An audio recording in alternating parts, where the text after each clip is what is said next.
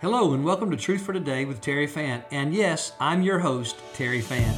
In a world full of confusion that leads to chaos, the answer for clarity is the absolute truth of God's Word. It has stood the test of time. I hope you'll listen to this message with an open heart and that God would speak to you one-on-one through it. If you're ever in the Florence, Mississippi area, then we would love for you to join us for live worship. Please feel free to reach out to me at terryfant@icloud.com. May the Lord bless you as He draws, shapes, and instructs you. Now, let's listen to today's message. Aren't you thankful this morning He is for you and not against you? Amen? And as we consider that this morning, we've sang about the faithfulness of God and the fact that I was considering this morning decisions. Have you thought much about the decisions that you have already made today? Do you know that you've already made some decisions today? Some of you got into some arguments about those decisions, right? You picked out a certain thing to wear, and you realized that your 16-year-old daughter had that shirt in her closet. And yeah, some of y'all know about that. I'm sorry I brought it back up. But in the Lord, there is healing and forgiveness, right? And so we've come to this place to worship Him. And I think about decisions that impact our lives. Think about this one. We sang about this song from the Scriptures that says, "The Lord bless you and keep you, cause His face to shine upon you, and may He turn His face to you and give you peace." And as you consider that from generation to generation, you made a decision today that really does have the potential to change and to transform and to impact generations. What I mean by that is, as I was singing that, both in the 8:30 worship and here now at 10:15 worship, I was singing that in anticipation of your children, if you have them, and grandchildren and great-grandchildren and great-great-grandchildren. And as long as the Lord tarries, your decision to find yourself in the house of God with the people of God under the authority of the preached word of God in the presence of the Spirit of God, it has the potential to transform not just your life, but because your life, it'll impact generation after generation after generation. And so thank you for making the decision to come out and to worship the King of Kings and Lord of Lords. Now we're going to get right to the Word of God, all right? Because some of y'all look like you're ready to eat right now. Some of you look hungry this morning. Maybe it's just me. I may be projecting this morning, all right? So if you have your Bible, go ahead and join me in the Old Testament book of Joshua. Make your way to the book of Joshua with me, if you will. And we're going to look at one verse from chapter 1, and then we're going to turn, this is going to be interesting, we're going to turn to the very end of Joshua, chapter 24, and look at about 24 verses. That's where we're going to focus. But we're going to begin in Joshua chapter 1. Decisions. How many of you like making decisions? How many of you are the decision person, and if you're in a relationship, you're the person who kind of is easy for you? Decisions are easy for you to make. Anybody? Just about 5 people in the room. All right. How many of you say then that, I'm going to guess everybody's hands are coming up now. How many of you say that sometimes decision making can be very difficult? Raise your hand. Yeah. And like this morning, some of you really had a situation about what you were going to wear.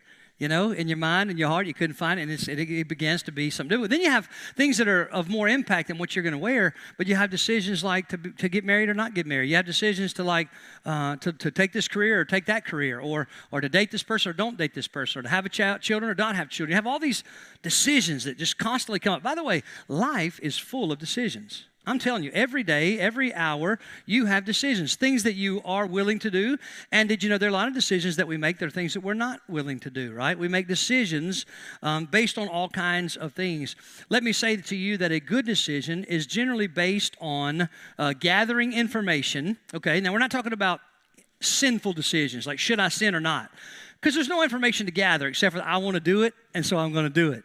But I'm talking about decisions. So you gather information, and then you look into the information, and you want to be well informed. How many of you, when you're going to purchase something, a grill, or you're going to purchase some particular thing for the house, you are a researcher? Any of you are a researcher? You Google it, you look at reviews, you look at, man, I have people say, well, I'm thinking about, they'll give me this. I've already looked into that. This got this review and get this brand and all of this information. But that is a well-informed decision. And truthfully, we should want to make well-informed decisions, okay? So Joshua is going to today lead the people of God to make a well-informed, life-changing, generational decision. And the cool thing is, the same God that used Joshua to say that to the people is going to use me to say it to us. That's amazing to me. Same message, different group of people, thousands of years later, and yet we'll have the same opportunity to make the same decision. The title of our message this morning, if you've got some notes prepared, or we're going to stand in just a minute, but if you have some notes prepared, write down the title. It is One Decision That Changes Everything. Now, last week we said one promise that changes everything. And we just sang about that different times, the faithfulness of God, the fact that He's going to be with us. And so remember, if you can think back to last Sunday, if you were here, if you weren't, you can go back on Facebook and watch that, or on the Truth for Today podcast, and you can listen to the sermon that way. But I want to remind you what we talked about last week was the fact that we're not always going to get healed from sickness. Do y'all remember that? We said that the promise that changes things is not God's promise to always give us all the money that we want and the biggest houses and always be well. But we said there was a promise that changes everything, and that promise was simply God saying to man from Genesis to Revelation, I am with you. I'm with you. I am with you. And when you think about the magnitude of that, what we learned is that we're not always going to, it's not a guarantee if we follow Jesus that we won't get robbed and we won't have a flat tire and we won't get cancer. We're not guaranteed any of those things. But what we are guaranteed, one promise that changes everything, is that He promised with His children, I'm going to be with you all the way to the finish line. And what we talked about last week was that we need God to transform our way of thinking, that the treasure is not the outcome of our situation, but that the treasure is the presence of God. Ryan spoke about it just a minute ago. The favor and blessing of God is not always the healing. It's not always the pregnancy. It is, in fact, the very presence, the intimate presence of God in our lives. And so today we're going to build on that. Now listen, we said that one promise that changes things is that God is with us.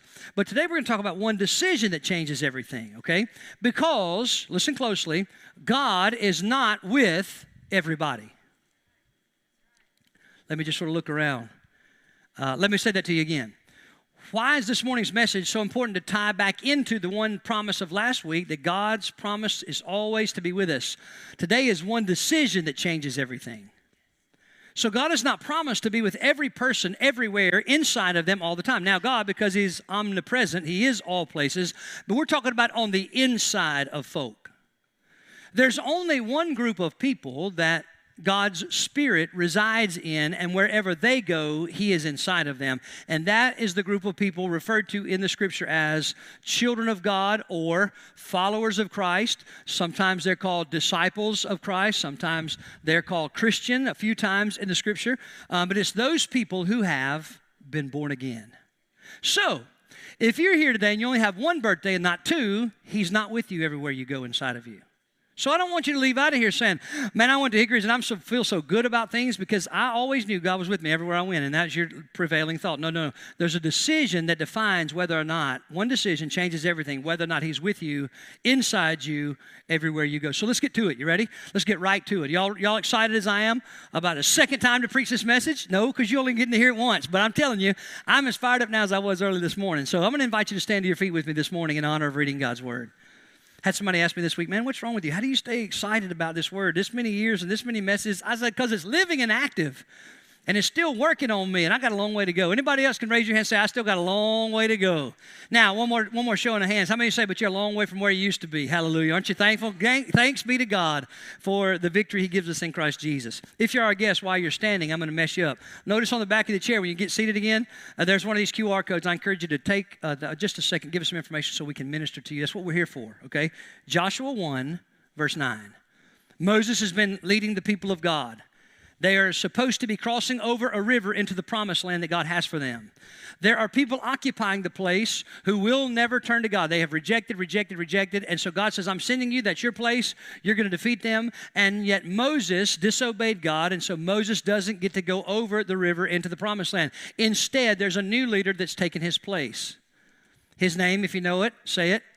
Joshua. Joshua has been raised up. He spent time with Moses in the tabernacle, and so we know that he knows what it means to walk with God, and God's raised him up now to be the leader. Now they are challenged with, he's been tasked with taking this some 1 million to 1.5 million people who've just left Egypt, and they're going to cross over the river into the promised land and defeat their enemies. Okay, what an awesome journey.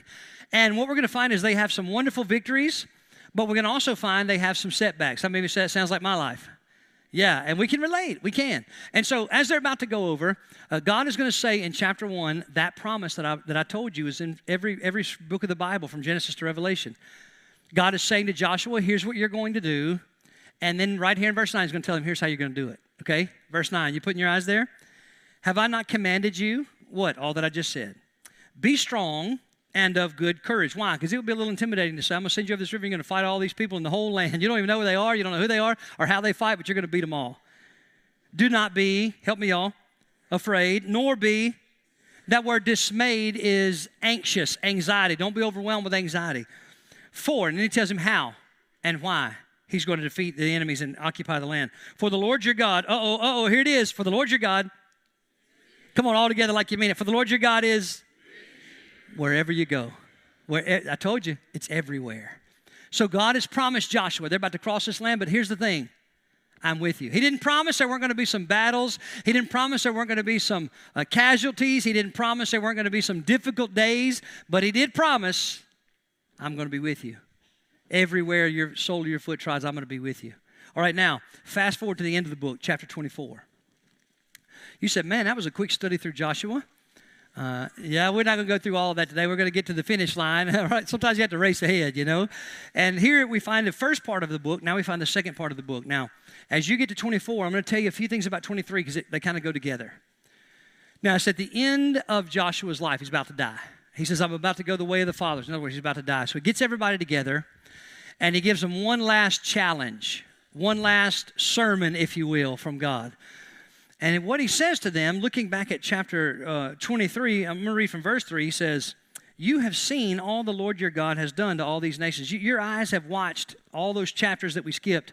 You've watched God defeat your enemies.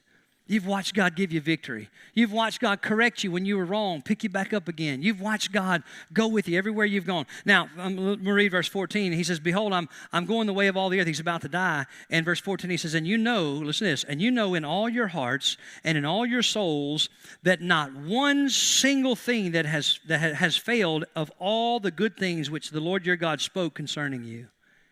Here's what he's saying. God has a perfect track record. He said, we've been on a long journey. We've not stayed near to him, but he stayed near to us. He said he was going to be with us everywhere we went, and he, in fact, has followed through. I'm about to die, but let's just be honest with each other. If anything happened in the negative, it wasn't God who let us down. It was us who let him down. He has followed us all the way to the finish line. Now, let's pick up in chapter number 24, and I'm going to read. You get your quick listening ears ready. 24 verses. You ready? Somebody say amen with a little excitement. All right, here we go, verse 1.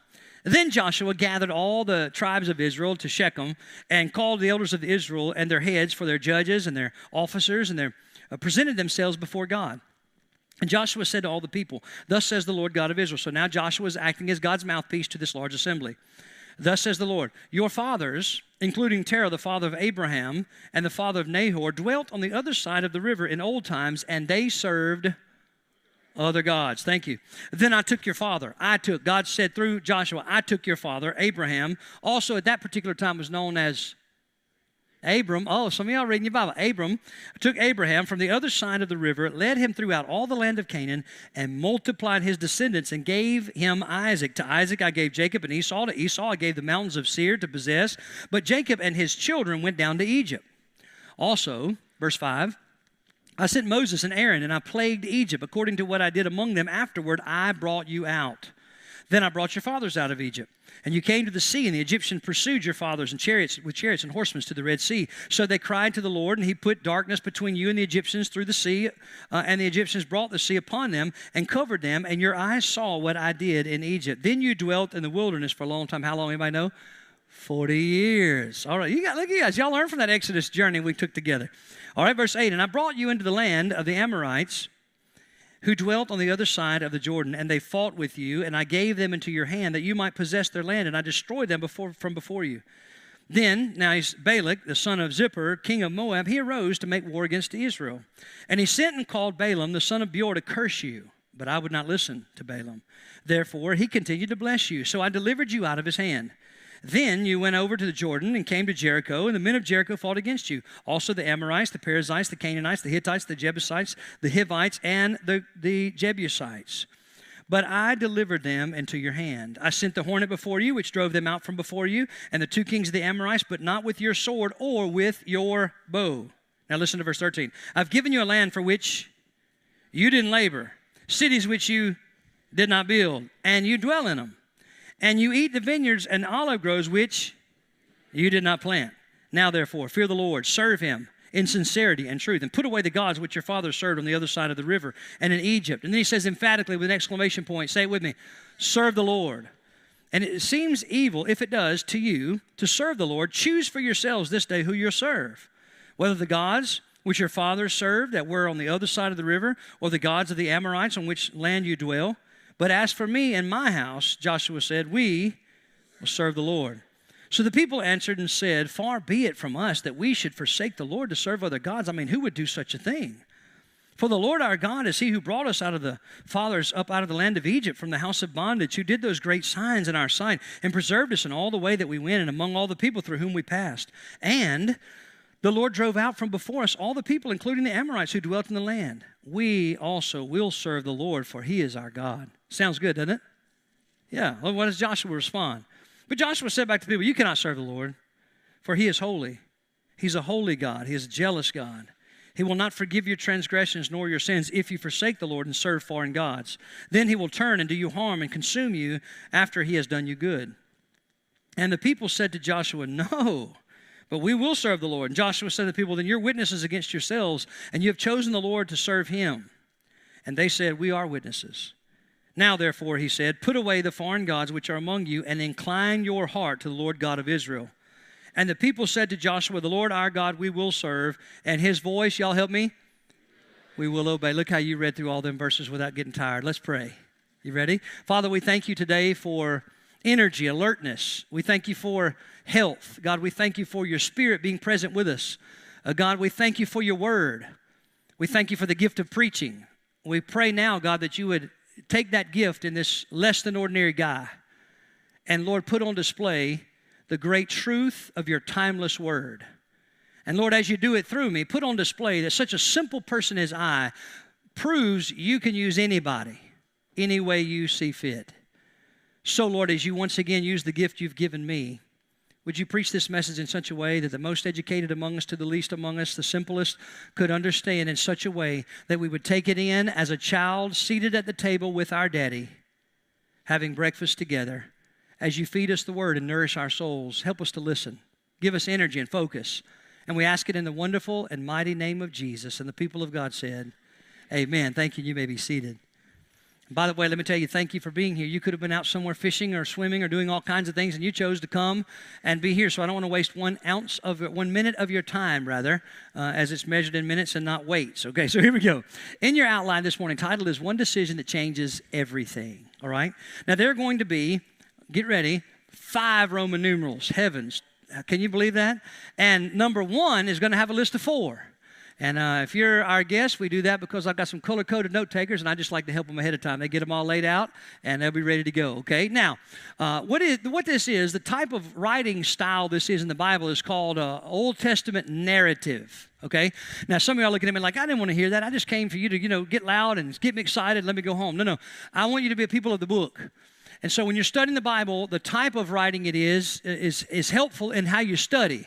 If it's wisdom or poetry or Old Testament narrative, what is Old Testament narrative? It is the retelling of a historical event that happened way back there with spiritual learning for right now. Okay? Now, you say, what do you mean? Well, the New Testament says about the Old Testament, it was written for our admonition, which means our learning. Okay? So don't ever believe that because you're a New Testament, New Covenant believer, the Old Testament, the Old Covenant doesn't have bearing and weight and things for you and me to learn. It is. They're both equal and pointing to the better of the two, as in the coming of Jesus in the New Testament. So let's rewind back to verse number 2 and let me begin this journey. What we're going to do, since it's New Testament narrative, is I'm going to give you like scenes, almost like scenes out of a movie, all right? So the first scene we're going to investigate, Roman numeral 1, is going to be, all right, write this in your notes, Roman numeral 1, the available information, okay? So what's going to happen is Joshua is leading the people to a decision. He's leading them to a point in time where they have got to make a decision. I want you to think about something like, maybe Monday night after work. And you're tired, both of you, from work. And if you're married, you're riding. And one of you says, what do you want to do for supper? And the other one says, I don't know. And you say, okay, well, what do you want? And then they say, I don't care. And then the other one of you says, well, what about Popeyes? And you say, oh, no, I don't like Popeyes. And they say, all right, okay. Well, how about, what about Taco Bell? No, I don't like Taco Bell. Okay, so you do care. No, I don't care. We can go anywhere. I just don't like Popeyes and Taco Bell. And so a situation happens where you haven't gathered a lot of information. It's what I call spur of the moment. You know what I'm talking about?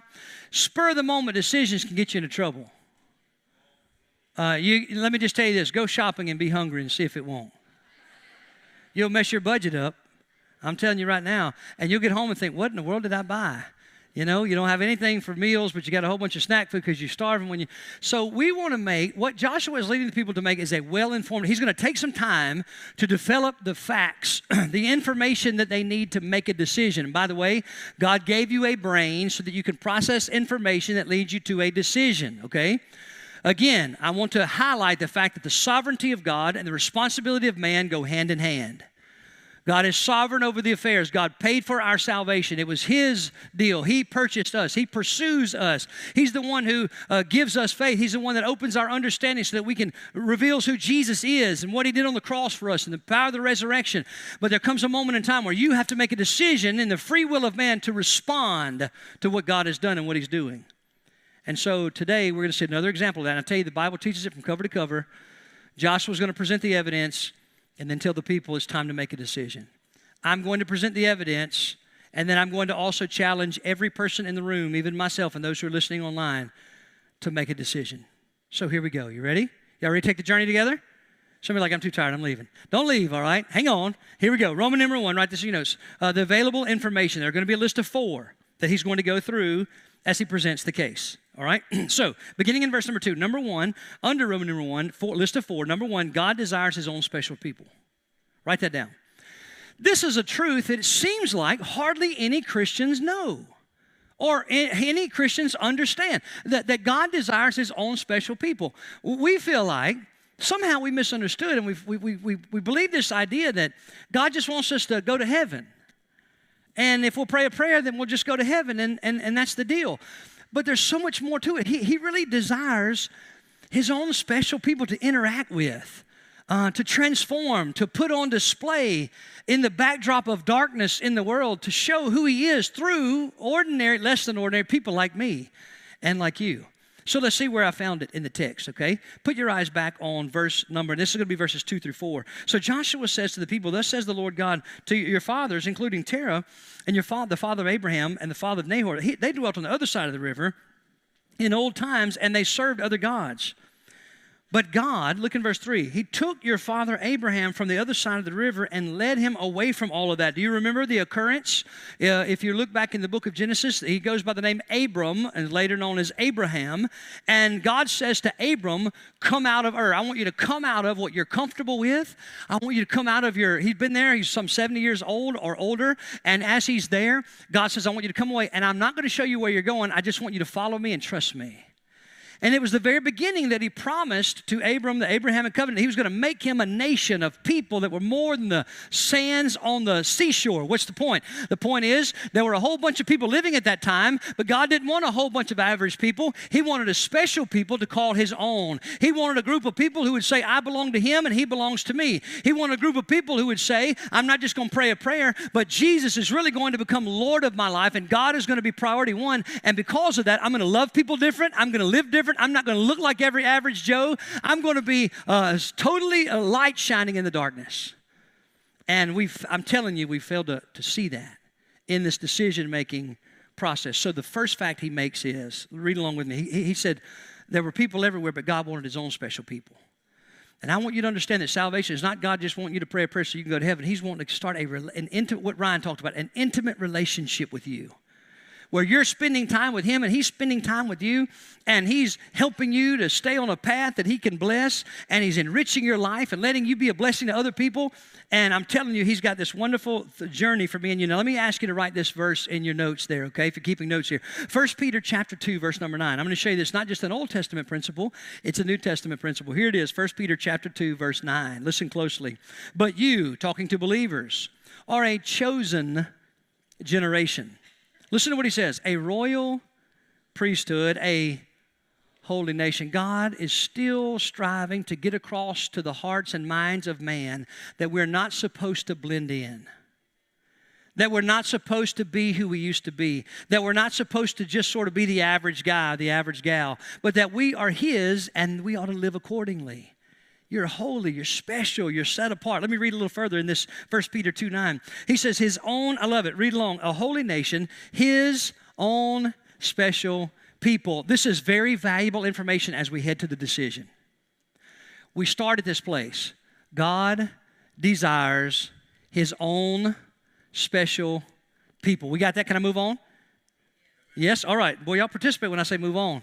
All right, so here we go. Number one, God desires His own special people. Joshua made it clear. He did that. All right, number two, it's found in verses 5 through 7. Next bit of information that helps us make this decision. God delivers from unconquerable enemies. Now, I want you to make it plural there, okay? In my notes, I have it singular, and I make mistakes all the time. But I want you to put the unconquerable enemies, okay? Can you do that? Will you write that in your notes? Unconquerable enemies. Let me show you. In verses 5 through 7. I also sent Moses and Aaron as I plagued Egypt according to what I did among them. Afterward I brought you out. Then I brought your fathers out of Egypt, and you came to the sea, and the Egyptians pursued your fathers with chariots and horsemen to the Red Sea. So you remember what happened. They got over there. They were in the people, and all of a sudden, the pharaohs began to be taskmasters, and they treated them as slaves. And so God sends Moses and Aaron and sends these plagues, and Pharaoh's not going to have it. And then finally, we have what we refer to as the Passover, where the 10th plague was that firstborn child died of every home that didn't have the blood of the lamb on the doorpost. And when that happened, remember Pharaoh's people said, y'all go. Remember he said, y'all get out of here. And they gave them gold, remember, earrings, and said, y'all get on your way. But then he changed his mind. And as they were leaving, the Pharaoh and his chariots, his deadly horsemen, if you will, go in pursuit. Now, the people of God are traveling, and in front of them is the Red Sea, and behind them is Pharaoh's army, and either one is an enemy. Are y'all tracking with me? You say, how could the ocean be an enemy? Try to swim across it. See how you fare. And so there before them was an enemy, and behind them was an enemy. And here's what he said God did. He said, God caused the darkness to come between you and the Egyptians, and He spaced y'all out a little bit. He parted the Red Sea, got y'all through, and closed the sea back on your enemies. Here, what is He saying? He's saying that before you make this decision I'm about to ask you to make or challenge you to make, I need you to know, first of all, God desires a special people set apart for Himself. But secondly, I need you to understand something about God. God is the only one who can conquer unconquerable enemies. Can I tell you this morning, Exhibit A, you have two unconquerable enemies. You have one on the outside, you have one on the inside. The external enemy is Satan and all of his legion of demons, and they operate the systems of the world, all right, according to the Scripture. You have one enemy on the inside. Anybody know who that is? Self. It's the nature of Adam. If you want to get theologically beautiful, you can say the Adamic nature. It's the nature we were born with, passed down from our parents way back in the garden. And that attitude, if I summed it up into one statement, it's this: I know better. That's the attitude of Adam. God said, eat of all these trees and bushes. It's all yours. Fruits and vegetables and vines and berries, some crunchy, some salty, some sweet, some bitter. Enjoy them all. They're all for your pleasure. I want you to enjoy them. They're yours. Only this one don't. And Adam and Eve, upon listening to the serpent, said, we know better. And boy, what a mess we've been in ever since. Wouldn't you agree with me that when you and I decide that we know better than God, we find ourselves in some very, very difficult situations? Anybody can amen that besides me? Boy, I've taken myself into some spots that I knew better. So, God delivers from an unconquerable enemy. Now, let me give you a verse again from the New Testament. We're going back and forth, Old Testament, New. Here's the New Testament scripture, Colossians 1 and verse 13. Colossians 1 and verse 13. Here's what it says. Speaking about God, He has delivered us, here it is, from the power of darkness, somebody help me, and conveyed us into the kingdom of the Son of His love. We've been moved. Jesus has relocated us. Those of us who've been born again are no longer in the kingdom of darkness. We've been relocated into the kingdom of light. So we have an unconquerable enemy, sin and self and right, and then Satan. And Jesus on the cross, the Scripture says, He publicly embarrassed them on the cross as He bled and died. You say, how could He embarrass them? Because it was Satan who entered into the heart of Judas, who carried out the crucifixion, which was the key contributor to God getting inside somebody like me. Hallelujah. He embarrassed them. Y'all will get that one later. He embarrassed them by using their own move to produce a checkmate for the eternal human soul. That now, because of Satan's little move of entering Judas's heart, I now am set free for eternity, and He lives inside me.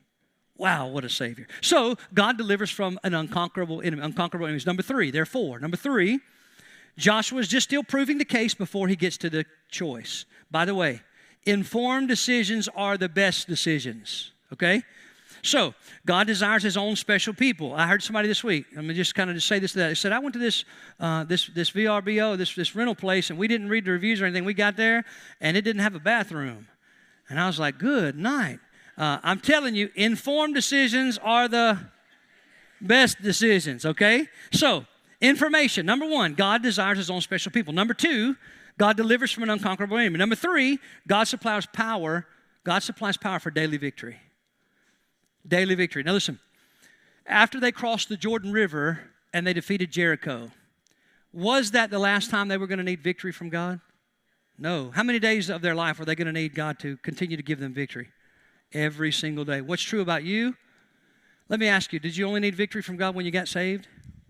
Have you still had some battles within yourself with decisions and things along the journey? Sure you have. Every single one of us have. It's that war of the flesh and the spirit. They're contrary to each other. And so we don't just need the victory that Jesus offers us for eternal salvation, but we need the victory He offers for us in daily victory, right? Daily victories, okay? So these verses are going to be, look with me, verses 8 through 12, okay? 8 through 12.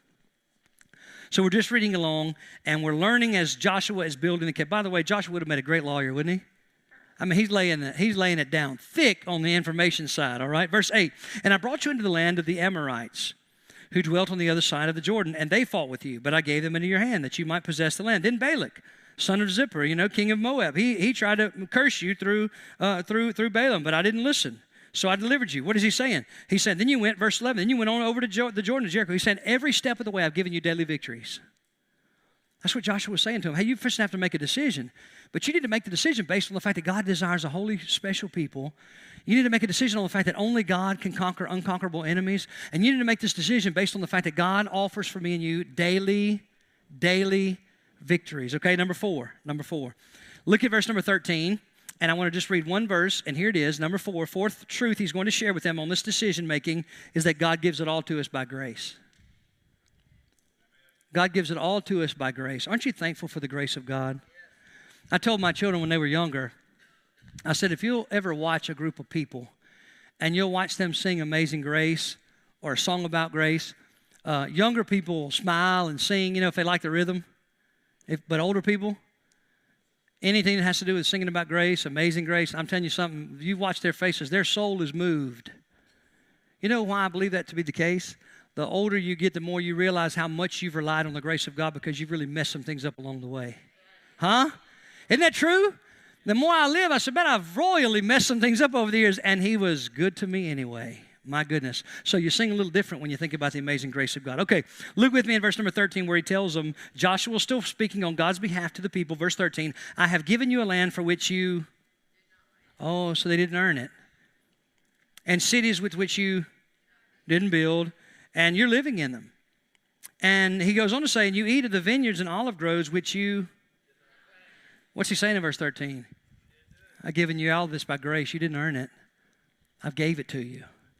And I want you to think for a minute about making a decision that what God is offering to me and you, there's a decision to be made, and it should be made based upon the grace of God, that you and I don't have to earn His favor, that we cannot, in fact, be good enough on our own, and that God is not up there expecting us to live a perfect life in hopes that someday we might get into heaven. Now, I don't know about you guys, but that makes me happy, that He didn't let it fall on us to live a certain kind of life to get in. But instead, He made a way, and He's offered me. And I want you to think for just a minute about the wonderful benefits of being a child of God. If heaven is the only thing on your list, man, my heart breaks for you. Because way before I get home, I have the Holy Spirit. I have a family of faith, a bunch of knuckleheads like me, of all different shapes and sizes, right? Weirdos like me, man. We're weird. We all like weird things, and that's just different. It's not negative. It's good. And I think about all the wonderful benefits. He's given me a family. He's given me people that He's given me a platform, a gift to preach. He's been so good to me. And so this all ought to feed into this decision that we're about to be led to make. So God gives it all to us by grace. He offers salvation, can I tell you, simply by grace. There's not a person in heaven that deserves to be there apart from God Himself.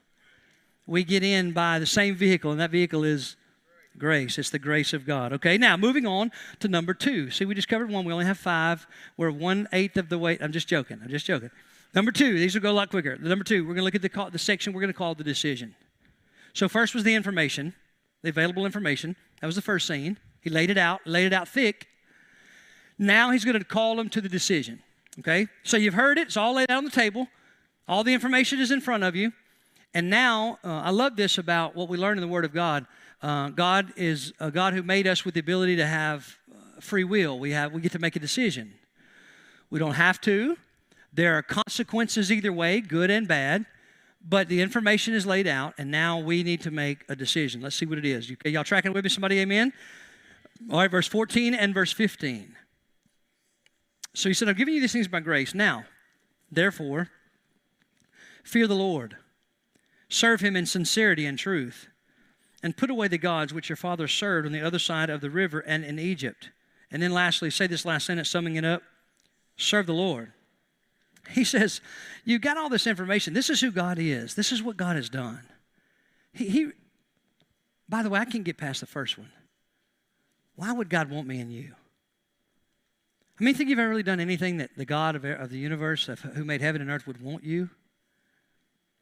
But maybe you think you're pretty special. I don't know. I just am amazed that God wants me. And I pray I never get over that.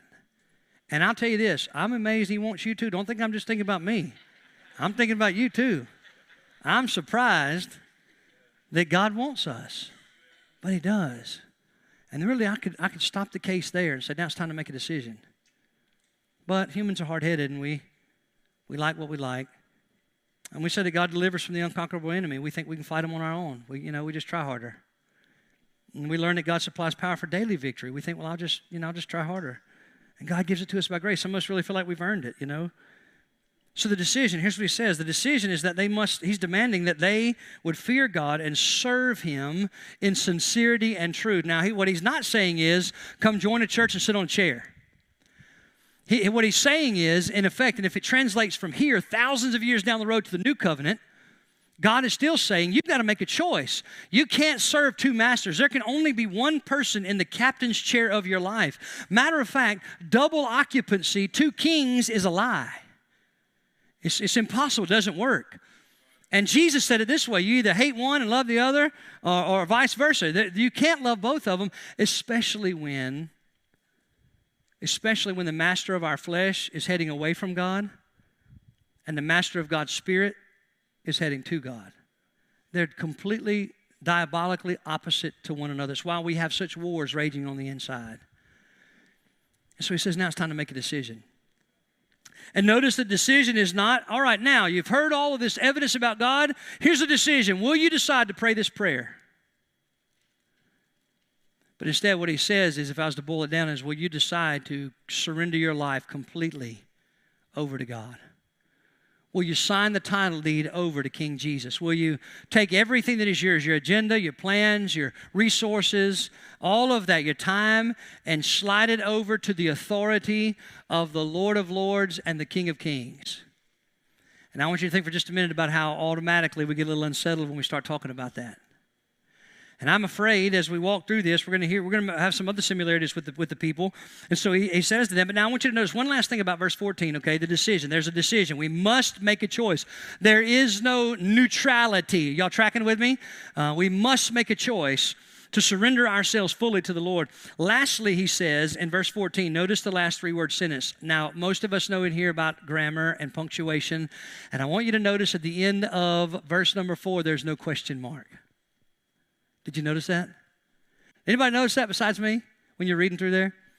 See, this is what it would look like in our day and time. Now look how good God is. All that time he's talked about how good God is.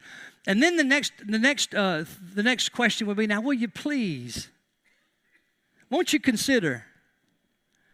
But what do you see at the end of that? What's the punctuation mark you notice at the end of that verse? Now how do you say things when you say them with an exclamation point? With certainty and force, and it would look something like this. Serve the Lord. Serve the Lord. Can you imagine? Now, some of us right now, notice there's no question, there's no choice being given now. Isn't it interesting? Right now, some of us get offended by that right away. We don't like that idea of God. Our flesh wants to have a choice, and we want it to be, coddled, and we want it to be softly delivered to us. And yet he has delivered the information about who God is, and now he stands flat-footed, looks him in the eyes, and says, now you need to make a choice. Serve God. It's the only reasonable response. Now, we're going to come back to that in just a minute. Okay, moving forward. That was number 2. Let me say this to you. God should never be in second place in my life. I didn't say he wasn't. I didn't say he wasn't. I said he should never be. And I want to tell you one that the Lord has really pressed on my heart the last few years. Nor should he be tied for first place. And a lot of us could say that he's not in second place, but we'd have to admit that there are others in our life that we love just as much, and we commit to serve just as much. And matter of fact, where you can tell the difference is when sometimes following Jesus will draw a line in your relationship with somebody.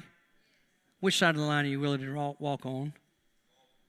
When we were little, we sang the song, I have decided to follow Jesus. One part of that song said, though none go with me. We sang it as little children, but we've not really followed through with that as adults. I have decided to follow Jesus unless my wife doesn't like it.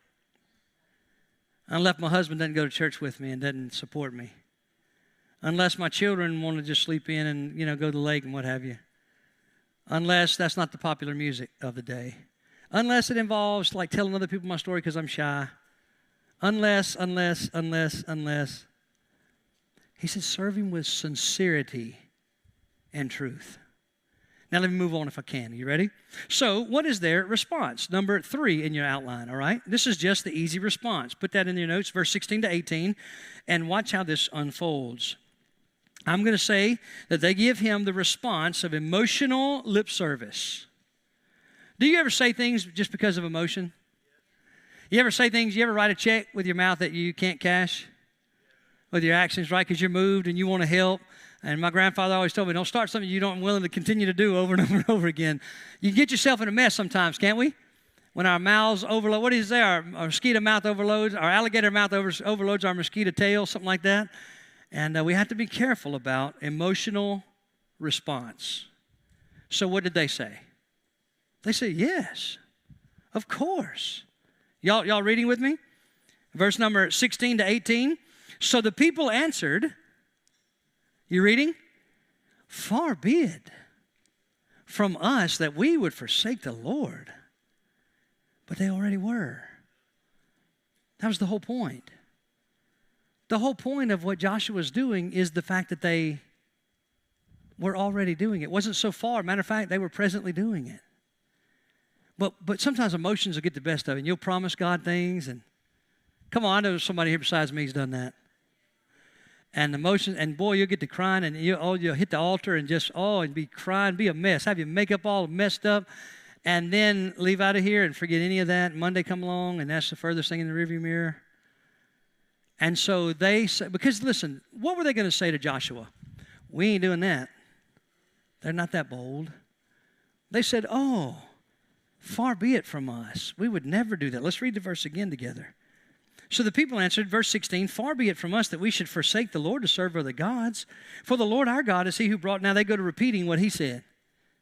Yeah, he's the Lord. We wouldn't do that. I mean, we know that God did this for us, and we know that God did that for us. We would never do that. And I love Joshua's answer, which is number 4 in your outline. Look how quick you're going through this thing. I love Joshua's answer. Y'all know sometimes I tell you I love those verbal train wrecks. I like to watch people sometimes, and somebody says something, nobody knows what to say back. I love those moments, just to look around, let everybody feel awkward for a minute. Yeah. You find out a lot about people in those awkward moments. So what happens in verse 19? Joshua says back. Now track with me. They're saying, oh, yes, we would never do that. And we're going to worship. God's done all this stuff for us. We would never, oh, man, God is everything. And Joshua says back to him, you can't. You can't. Y'all reading with me? It's not up there, is it? It's coming. It's coming. You see it, verse 19? But Joshua said to the people, read with me, you cannot serve the Lord. Now, wait a minute, Joshua. Leave that up there for me, if you will. Wait a second, Joshua. You just told us that we have to. And we just responded, based on the evidence, because, it's clear, we will. We would never not serve him. Joshua said, you can't. You can't. Not that way. Not one foot in, one foot out. Not every other Sunday. Not only when people are looking. You can't fool God like that. He's worth more. Listen to me, He's worth more than lip service. He's worth more than emotional response at an altar once in a while. He's worth more. I wish somebody would pick up what I'm putting down this morning. Verse 19, you cannot serve the Lord, for He is a holy God. He's holy. He's above anything you could ever wrap your mind around. He is a jealous God. Let's talk for a minute about this statement. He is a jealous God. I need you to understand the concept here of God's jealousy for us, not of us. To be jealous for us, or of us rather, to be jealous of us would mean that you and I could do something that God couldn't do, and He would be jealous. Or we could have something that God couldn't have, and He would be jealous of that. You with me? But instead, the principle here is that God is jealous for us, meaning, here, simply put, He wants all of your love and affection. Now, I didn't think your love and affection, my love and affection was that strong. Because we love ice cream, right? Until we get sick, then we stop, you know. So it's interesting to me that if I'm loving Him and I'm putting a little extra, but something over here is drawing my attention away from Him, He's jealous of that. He wants all of that. And I don't get that because, but He's God and I'm not. So He's a jealous God. Matter of fact, I heard a segment from Oprah Winfrey a number of years ago. She used to claim to be a follower of Christ, but then she said, I just can't really wrap my mind around it. I heard a sermon one time where the preacher said that God is a jealous God, and I just couldn't get with that. And let me just extend this to you, whether you can get with it or not. He's God and you're not. And listen to this statement. Now, this stings a little bit, but it's true. Our belief does not validate truth. It was before us. It will be after us. So He is a jealous God. Matter of fact, He's expressed it to us very plainly here.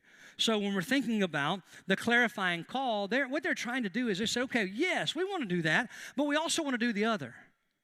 We want to do a little bit of both. You see, and I believe that we would say our day and time, we can relate to those people.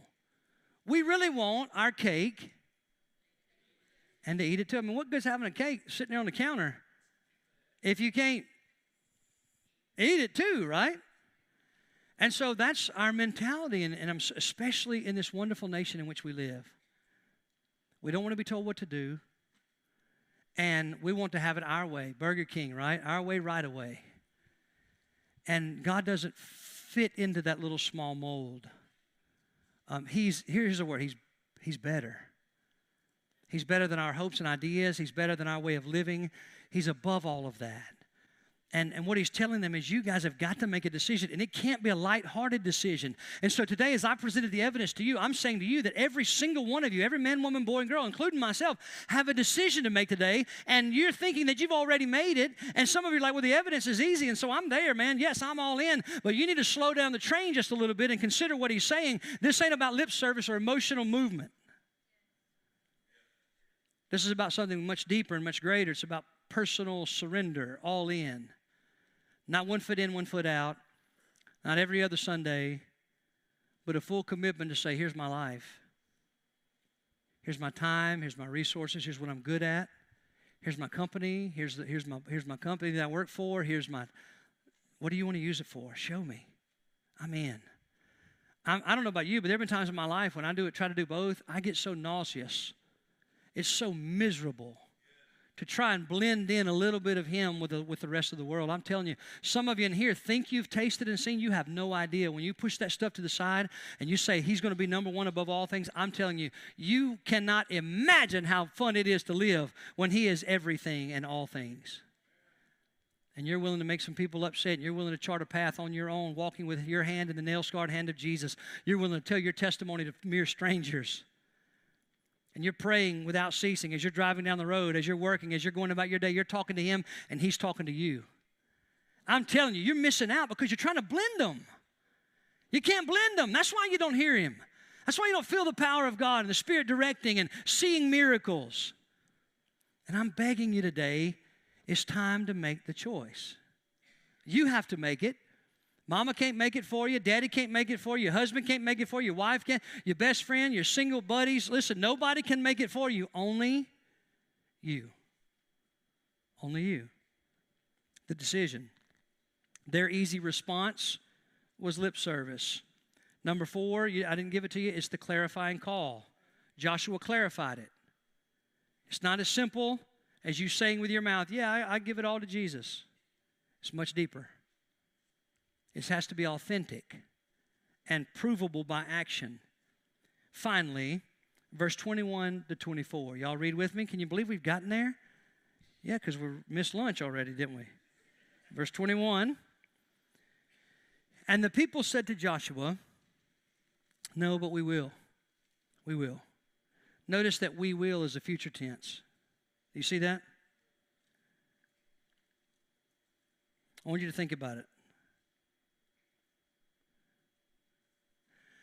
In the beginning, their first answer was, we are worshiping God. Far be it from us, we would never not. When Joshua clarified what it really looks like, who God really is, they came back and said what? We will. We're not, but we will. Somebody here today needs to declare, I'm not, but I will. I've not been really walking with Him, but I will. I've not really surrendered my marriage to Him, but we will. I'm not really the shining example of a young person who knows Christ in the summertime, but today I'm making a decision, I will. I will. Let me read a little further. So Joshua said to the people, you're witnesses against yourselves. You have chosen the Lord. See, you get to choose. Serve Him, is what he said. Serve Him. And they responded by saying, yes, we are witnesses. Now, therefore, he said, put away the foreign gods which are among you and incline your heart. So somebody said to me, how am I going to do that? How do I make the decision? You've got to put away some things you're hanging on to, and you've got to incline your heart toward God. Now, those two go hand in hand.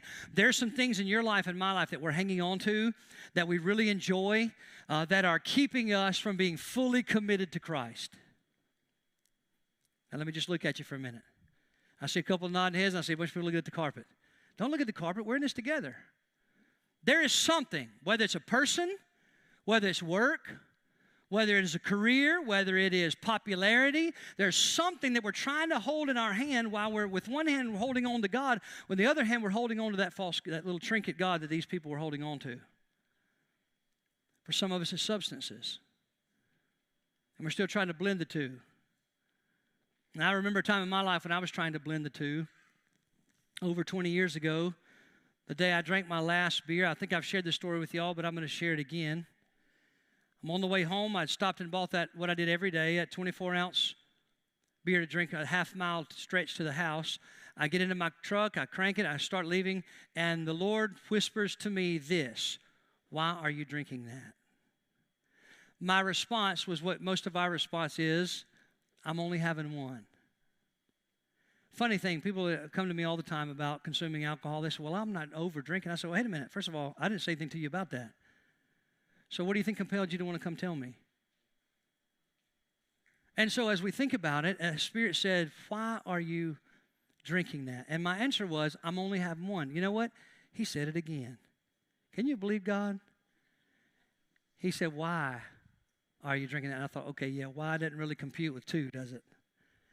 And so my answer to him was, because I've been laying asphalt all day, and I'm going home, and Tina's been with Riley all day, and Riley's going to have 4,715 questions for me, and there's going to be things to do at the house, and I'm already tired of fooling with people, and so this one is just going to calm me down a little bit and knock the edge off and bring me a little peace.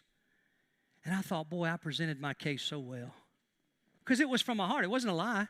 I was drinking one for that very reason. And then the voice of God whispered this back to me. That's what I am supposed to be for you. And I remember, you talking about a transformation. I remember looking down at that cup holder and thinking, wow, I saw I saw God written on the can. It wasn't, but I did. In my mind, I saw little G-O-D. And in that moment, he showed me what the problem was. It wasn't drunkenness. It was the fact that I was trying to knock the edge off and find a little more mellow, calm spot that the Spirit of God is supposed to be. I was leaning on the wrong God. And so I've told you guys this before. I littered that day. And I think the statute of limitations are off. I don't think they can get me for it now. But I pulled over and left it on the side of the road, and that was the last one after a lot of time spent leaning on the wrong God. I want you to understand something today. There are some decisions that need to be made in some lives in this room and are listening out there that nobody else can help you with, that nobody else can make, that nobody can talk you into, that nobody can talk down to you about. They're decisions that are one-on-one, meaning between you and the Lord. And they are in the way. Listen, it's like we're holding on to this one little God in our hand, and we're trying to hang on to the one true God with the other hand. And what he wants us to do is turn loose to the one and grab onto him with, listen to me, with both hands. Not just both hands, but wrap our loving arms around him.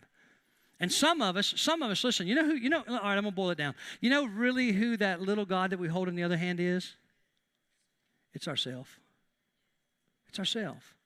The reason that we drink alcohol for such purposes, it's ourself. The reason we have sex outside marriage in the confines of what God has it for, it's for ourselves. We're the little God we're holding on to.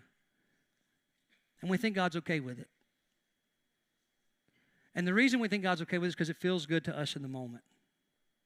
And that makes us our own God. And he's jealous of that. He desires to be the one true God that governs and guides and empowers me and you all the way to the finish line. Now, what I want to do is invite you just to, are you ready? Just to look at me. I tricked you. I want you to look me right in the eyes. And I just want to kind of look around. There's a bunch of y'all, by the way. I got to kind of move around a little bit. And I want you to think about the information that's been presented this morning about God. Those first 4 things that we said. Y'all tracking with me? Can you think back that far? The first 4 things that we said about God. And my question for you logically is this, all together as a group, but you have to answer individually. All right? How many of you think, based on those 4 statements about God, that he is worth total surrender? Raise your hand if you think that's true, based on those first 4 facts that we said about God. Okay.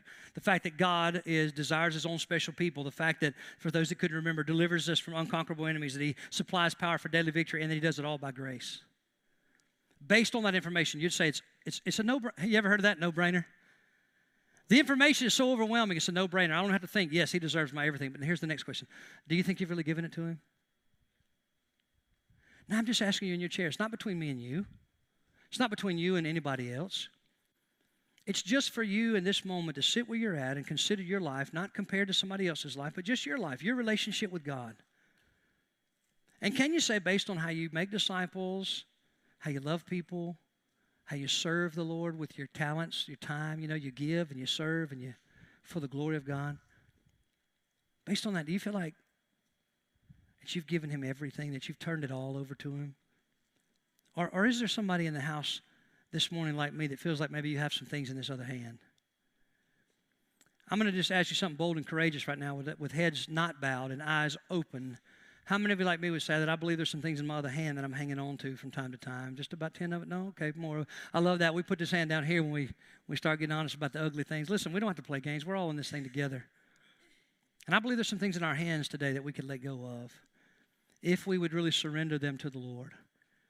And I'm just, I woke up this morning, I got out of bed, I was like, man, I tell you about a lot about potential. What's the potential of this message for generations?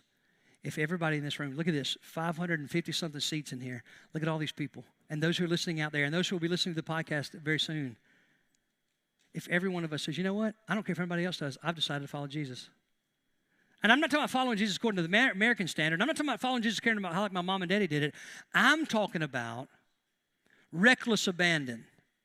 Come what may. He's so good and gracious and kind to search me out, to pay my price, to purchase me, to redeem me, to set me free. I'm in, baby.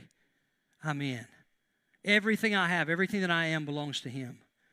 And I'm turning it over today. So here's what I want to ask you now, if you would bow your head for just a moment, okay? Bow your head for just a moment. And I'm going to ask you not to be moving around unless you just absolutely have to. Because I believe with all my heart there's a big decision that's about to be made in the hearts of every person here, including my own. The decision is to go all in. To stop playing around, to stop playing games, to stop trying to mingle it together and figure out why something feels missing and why things feel out of order and why there's no power of God on your life. And instead today to say, based on the evidence, it's a no-brainer. I'm all in. Yes. I don't want these things I've been holding on to because, listen, they've not yet gotten me there. So my question in the series is this. If you're here today and you know beyond the shadow of a doubt that you've been born again. You can go back and remember where you were and what was going on when the Spirit of God showed you who Jesus is, what He did, and you surrendered and invited Jesus to come and be Lord. You got off the throne of your heart and Jesus got on, and you can remember that, and you know for certain you're born again. I want you to raise your hand if you say, I know for certain that I am a child of the living God without the shadow of a doubt. Okay, now, as hands are raised, I want you to hold them up for just a minute, okay? I just want to pray for you. Lord, I pray that decision would transform every area of their lives, mine included. Okay, you can put your hands down. How many of that group would say, somewhere along the way, some things have gotten in the way? Somewhere along the way, just slip your hand up. Somewhere along the way, some things have gotten in the way. And I'm not really fully committed to Him. I'm not really fully surrendered. I'm not making disciples, so I know I'm not fully surrendered. And so you'd raise your hand. Okay, thank you for that. Lord, I pray for those today whose hands are raised, that whatever it is that's in the other hand, that we would release them. We'd let them go.